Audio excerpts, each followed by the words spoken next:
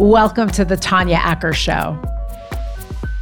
Attorney David Bianchi represents victims of hazing incidents around the country, and he describes his client, Danny Santulli, as the victim of the worst incident of hazing in the history of the United States.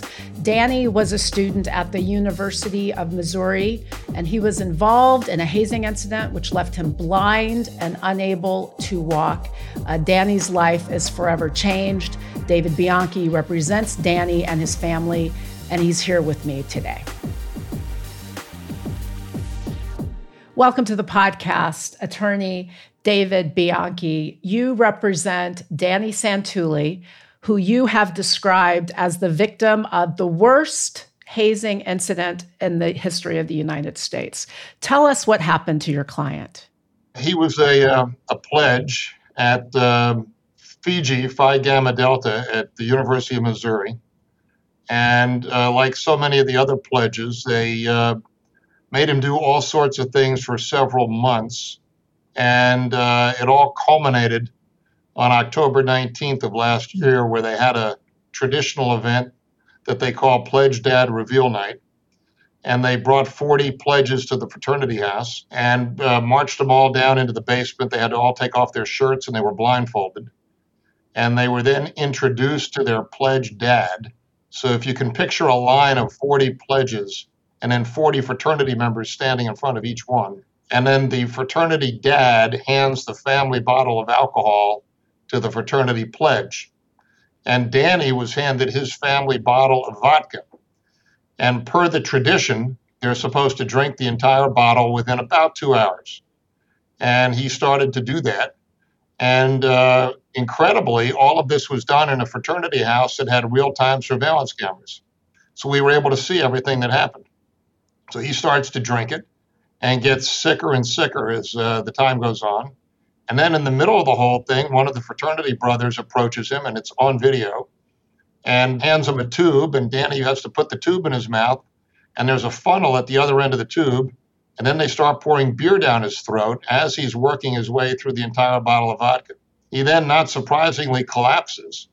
They bring him to another part of the fraternity house where they throw him on a couch, and he just sort of lays there getting sicker and sicker, slides off of the couch, that's halfway onto the floor. They throw him back on the couch, and then they abandon him. And they just sort of go their merry way. And then later in the evening, as they're walking through the room, they see that he's there, but he's not responsive. And he's dead. He stopped breathing. So they scoop him up. They don't call 911. And they decide they're going to carry him out of the house, put him in a car, and drive him to the hospital. And as they're going out the door, again, it's on camera, they drop him on his head. And then they put him into the car, drive him to the hospital. Some people come out from the hospital, do CPR, they get his heart started. And he's been left with massive brain damage. He's permanently blind. He cannot walk, talk, or communicate in any way. His medical bills to date are about $2 million, and he'll require 24-hour care for the rest of his life.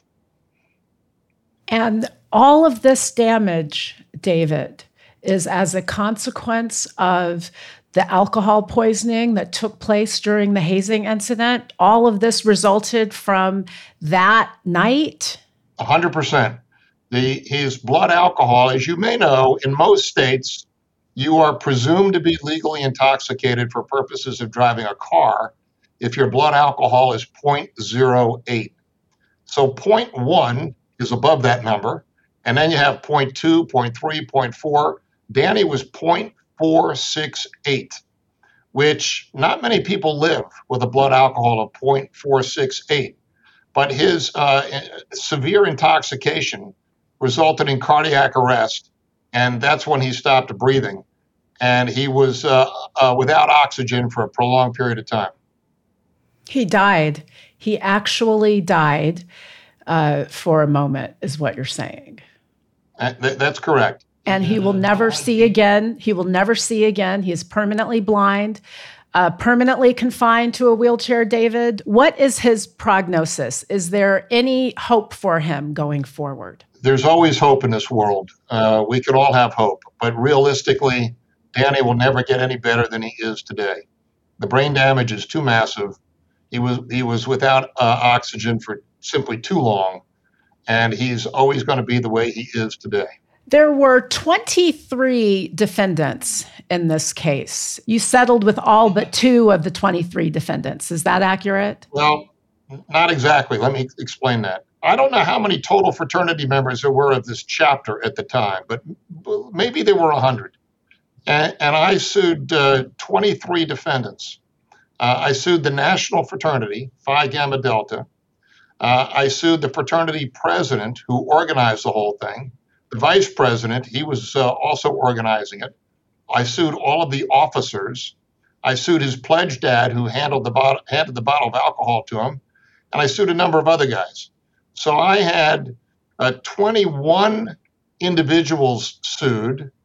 And then once I got the police report, which I didn't have when I originally filed the case, it was 144 pages long, I learned about 2 others.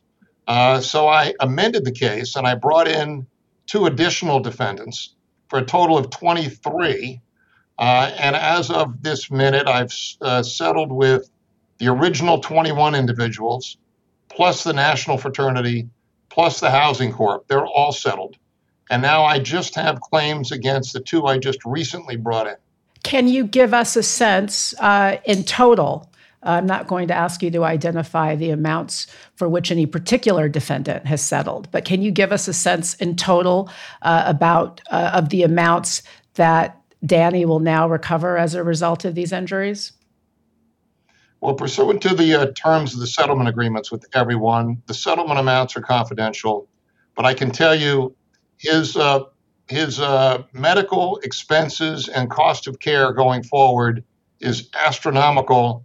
And Danny now has more than enough money to take care of him for as long as he lives. With all of his medical needs going forward, he has all that he will need going forward. But you know, David, you've been doing this kind of work for a long time. I know I read a piece in the New York Post where you described this as the worst incident in 30 years. That's how I introduced you. You've been doing these cases for 30 years, I should say. This is the worst incident you've ever seen. How do you value as this sort of injury? I mean, you know, it's one thing, like we're both lawyers. It's one thing to kind of intellectually come up with a number and say he's this young and he was going to have this many years ahead of him. There's kind of a formula to it. But really, you know, when you, as a lawyer and a human being, are looking at this young man who was really at the prime, I mean, in college at the prime, everything's ahead of him. And now so much has changed. Just for you as a human and a lawyer, how does it impact you? And how do you really even come up with a number when you're looking at this kind of trauma from which someone will never come back? Well, you know, when I get involved in these cases, it's too late for me to do anything about what has already happened. So all I can do is to try to obtain the largest possible recovery for the victim or the victim's families when these young men die, and they die a lot. All I can do is try to obtain the largest possible recovery so that I can do what the civil law provides for, which is to try to compensate for the economic and the non-economic damages. Now, there are 2 parts to the answer to your question. The economic analysis in a case like this is based upon the cost of care. What are the doctors going to cost every year? What are the therapies going to cost every year? What is the home care going to cost? You can come up with a number for that. There are people that specialize in that. And then you can run that number out over the expected life of whoever the plaintiff happens to be. We've done that. But then there's another part of these civil cases, which is the non-economic damages, where a jury is allowed to award compensation for the pain and suffering of the person who's injured, the loss of capacity for the enjoyment of life, the inability to have any sort of familial relationships ever again. Those are the so-called intangible damages, and that's entirely up to a jury. There's no rule as to what they can award. There's no chart. You don't look it up in a chart. You present the evidence to a jury. You can try the case to 10 different juries. You'll get 10 different numbers. It's whatever the folks on the jury want to give on top of the economic damages. But when you look through how horrific this particular case is, there's no amount of money that can adequately compensate him for what has happened. I can't even begin to contemplate it. Are there any criminal charges pending or being contemplated as a result of this? That is a very good question. As you know, I don't have anything to do with whether or not criminal charges get filed. That's up to the prosecutor.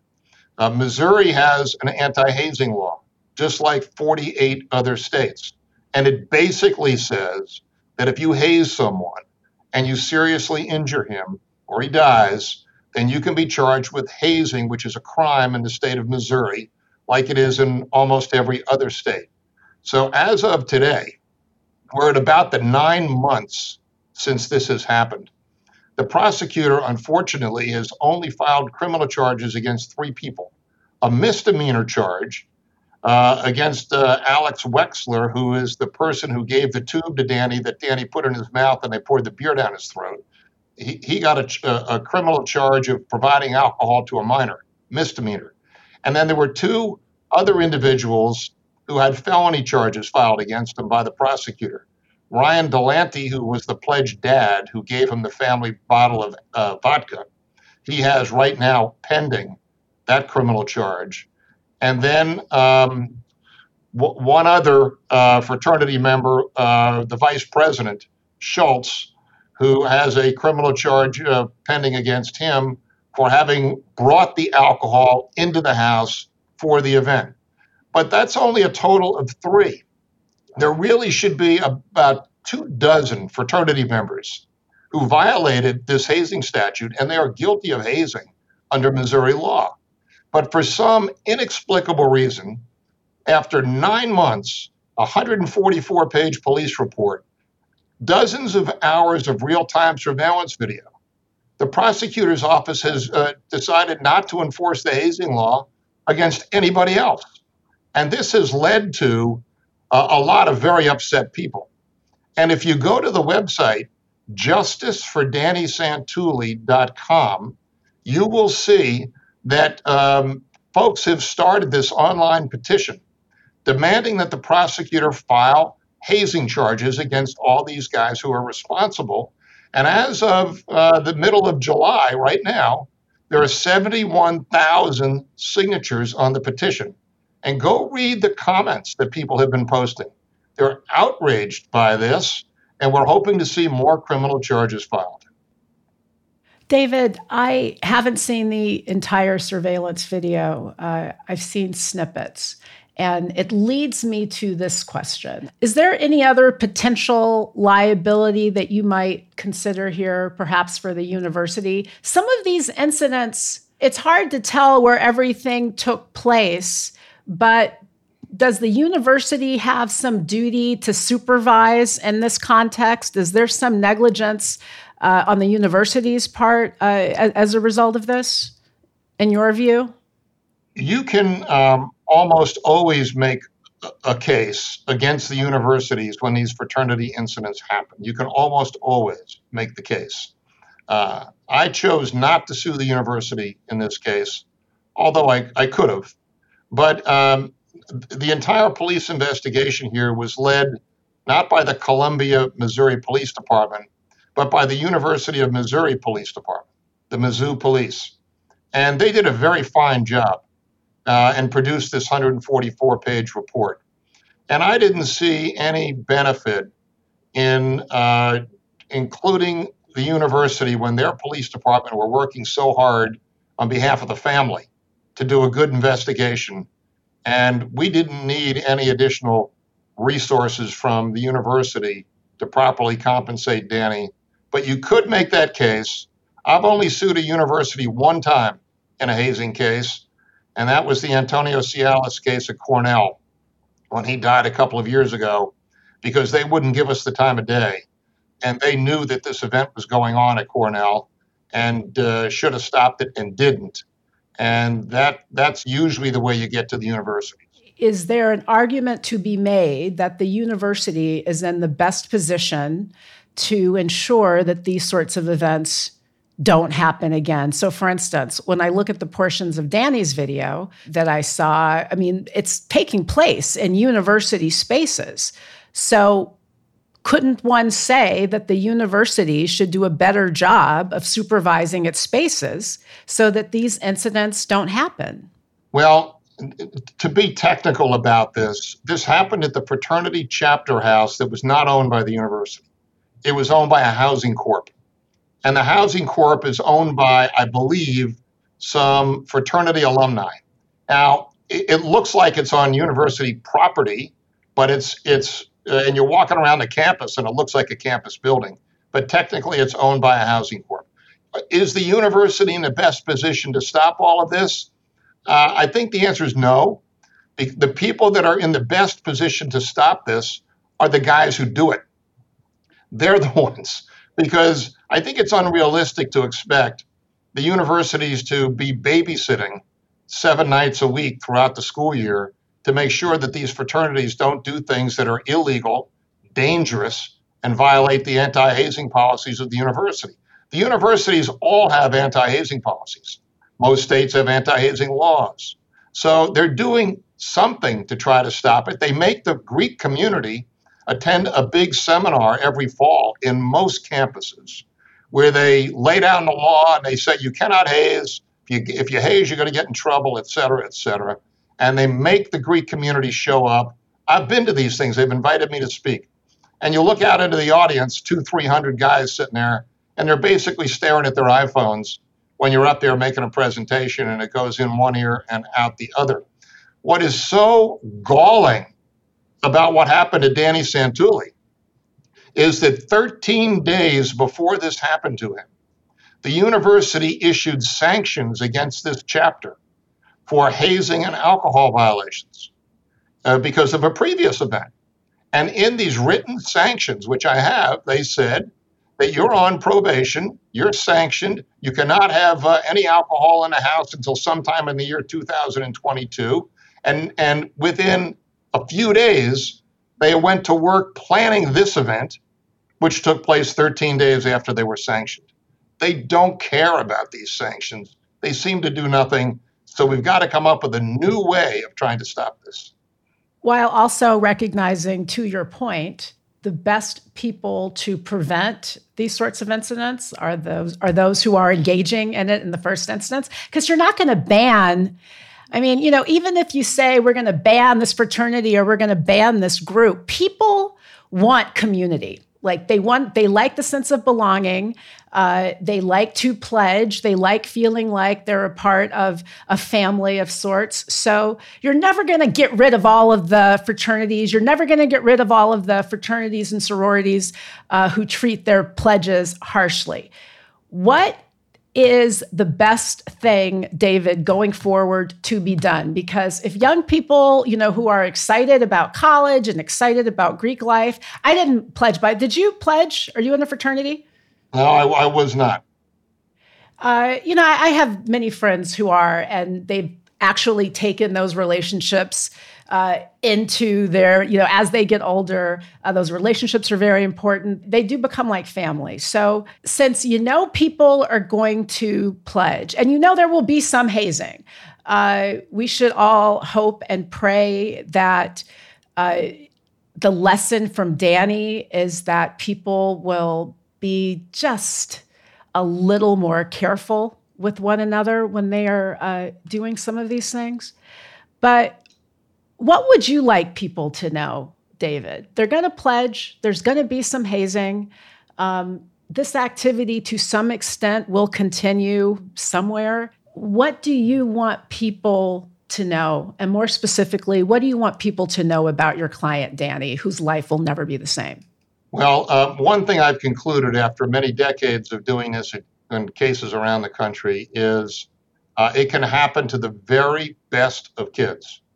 No parent should think that because my son or my daughter went to a fancy prep school or is a straight A student or is just the most wonderful child that it cannot happen to them. Because Antonio Cialis at Cornell was an amazing young man, rock star resume, and it happened to him. And Andrew Coffey at Florida State, he died from this. Fabulous kid from a great family. Danny Santulli, the finest family you could ever hope to meet, and he's a super guy. It happened to him. I could give you 25 more examples. It can happen to the best of kids, because when you put young people away from home for the first time, in a house, no adult supervision, you throw alcohol into the mix, you have traditions that they want to perpetuate, which often get out of control the drunker they get. It's a recipe for disaster.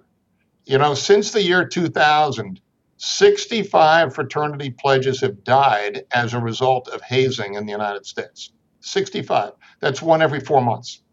So it's going to happen. It's going to keep happening. Your child, if I was chatting to the parents, your child is not immune from this. And it could happen to them no matter how great they are. So you got to talk to them about it. And I think you got to be blunt about it. And they need to see the details of how bad it could be. And Danny Santulli comes from one of the finest families I've ever had the opportunity to represent. I mean, his father works for a big computer company that you would know well. His mother is a banking executive who has quit her job to take care of her son. His brother works for IBM. This is a very sophisticated, educated, wonderful family, and yet it happened to their son too. It can happen to anybody.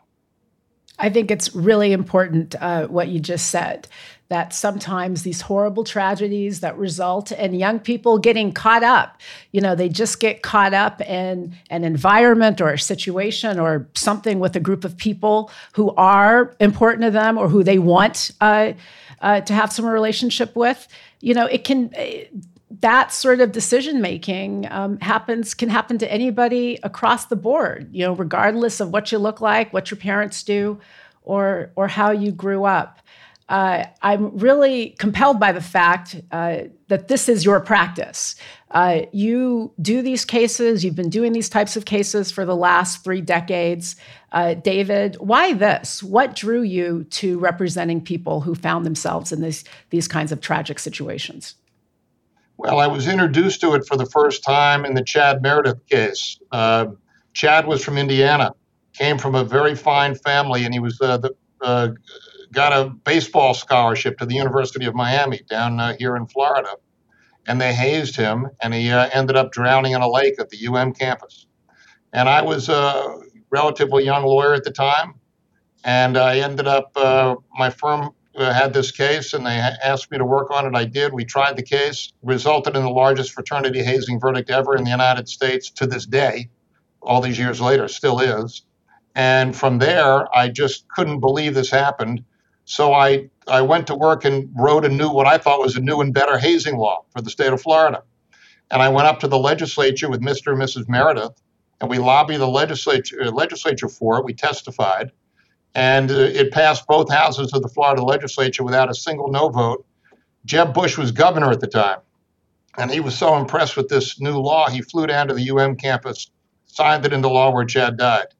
And as a result of that, and it's called the Chad Meredith Act, as a result of that, I got involved in more hazing cases, became friendly with the families. Then when Andrew Coffey died up at Florida State University in Tallahassee, from a pledged dad reveal night, he had to drink an entire bottle of bourbon. After I resolved that case against several dozen defendants, I made amendments to Florida's law based on all these cases I had, but I thought made it better, which incentivizes people to call 911 so they don't just sit around and do nothing when they see a pledge in big trouble. And that passed the legislature without a single no vote. It's called Andrew's Law, and Governor DeSantis signed it into law, and it's now the law in the state of Florida. So I've just been doing this with increasing frequency, doing my best to try to make these recoveries for the families, and doing my best to try to change the laws to make things a little bit safer and to be tougher on the guys who do this. David, what is the actual legal definition of hazing? We've alluded to the fact that people will join fraternities. There will be some stuff that, or sororities, there are processes that folks go through that, where there are some periods of discomfort. What is hazing legally? Well, first of all, it's defined by state law, not federal law. So there are 50 different definitions because we have 50 states. Every state defines it a little bit differently, but they're very similar in terms of the definitions. It basically is any sort of conduct towards another, which is a part of some sort of a process that a person has to go through in order to gain admission into an organization that puts that person at physical or emotional risk that ultimately results in physical or emotional damage. That's pretty much the definition of hazing. And if the hazing results in just the possibility of harm, then it's usually just a misdemeanor. If it results in a minor injury, it's usually just a misdemeanor. If it results in serious injury or death, then in many states, it's now a third-degree felony. So it varies. How's Danny's family doing? I wish you could meet them. They're just terrific people. I don't know how they are holding up like they are. They are so much better at this than I ever would be if this had happened to my son. I think about it all the time. I see these families. I get to know them very well, and I'm just amazed at the resiliency of these families to deal with these horrific, horrific consequences. The Santulli family has rallied around Danny. Danny, after 8 months in hospitals, was recently transferred to his home in Minnesota. He's being taken care of at home by his mother primarily, but also his father and other family members. They've got the house set up for this, and they're doing this 24 hours a day, 7 days a week. They can hire anybody they want to because they've got all the funds they're ever going to need to take care of them. But Mrs. Santulli and the rest of the family are trying to do it on their own. And every time I talk to them, they're polite and well-spoken and nice and grateful, and they're just amazing. Nothing will ever compensate for what Danny's lost and what the family's lost, but you are a reminder to those of us in law that when horrible things happen, at least a lawyer can show up and try to bring some relief. And so it's satisfying to know that this family will have the financial wherewithal to look after this young man. But gosh, that just feels like such a hollow victory when you think about the life that was, the lives really that were forever changed. Attorney David Bianchi. David, you represent Danny Santulli. We're going to put up on the bottom third justice for Danny Santulli. The advocacy on behalf of Danny continues. David, thank you for your advocacy, and we are really sending our best and our prayers and our best hope and best energy to Danny and his family. Thank you very much, and thank you for focusing on it.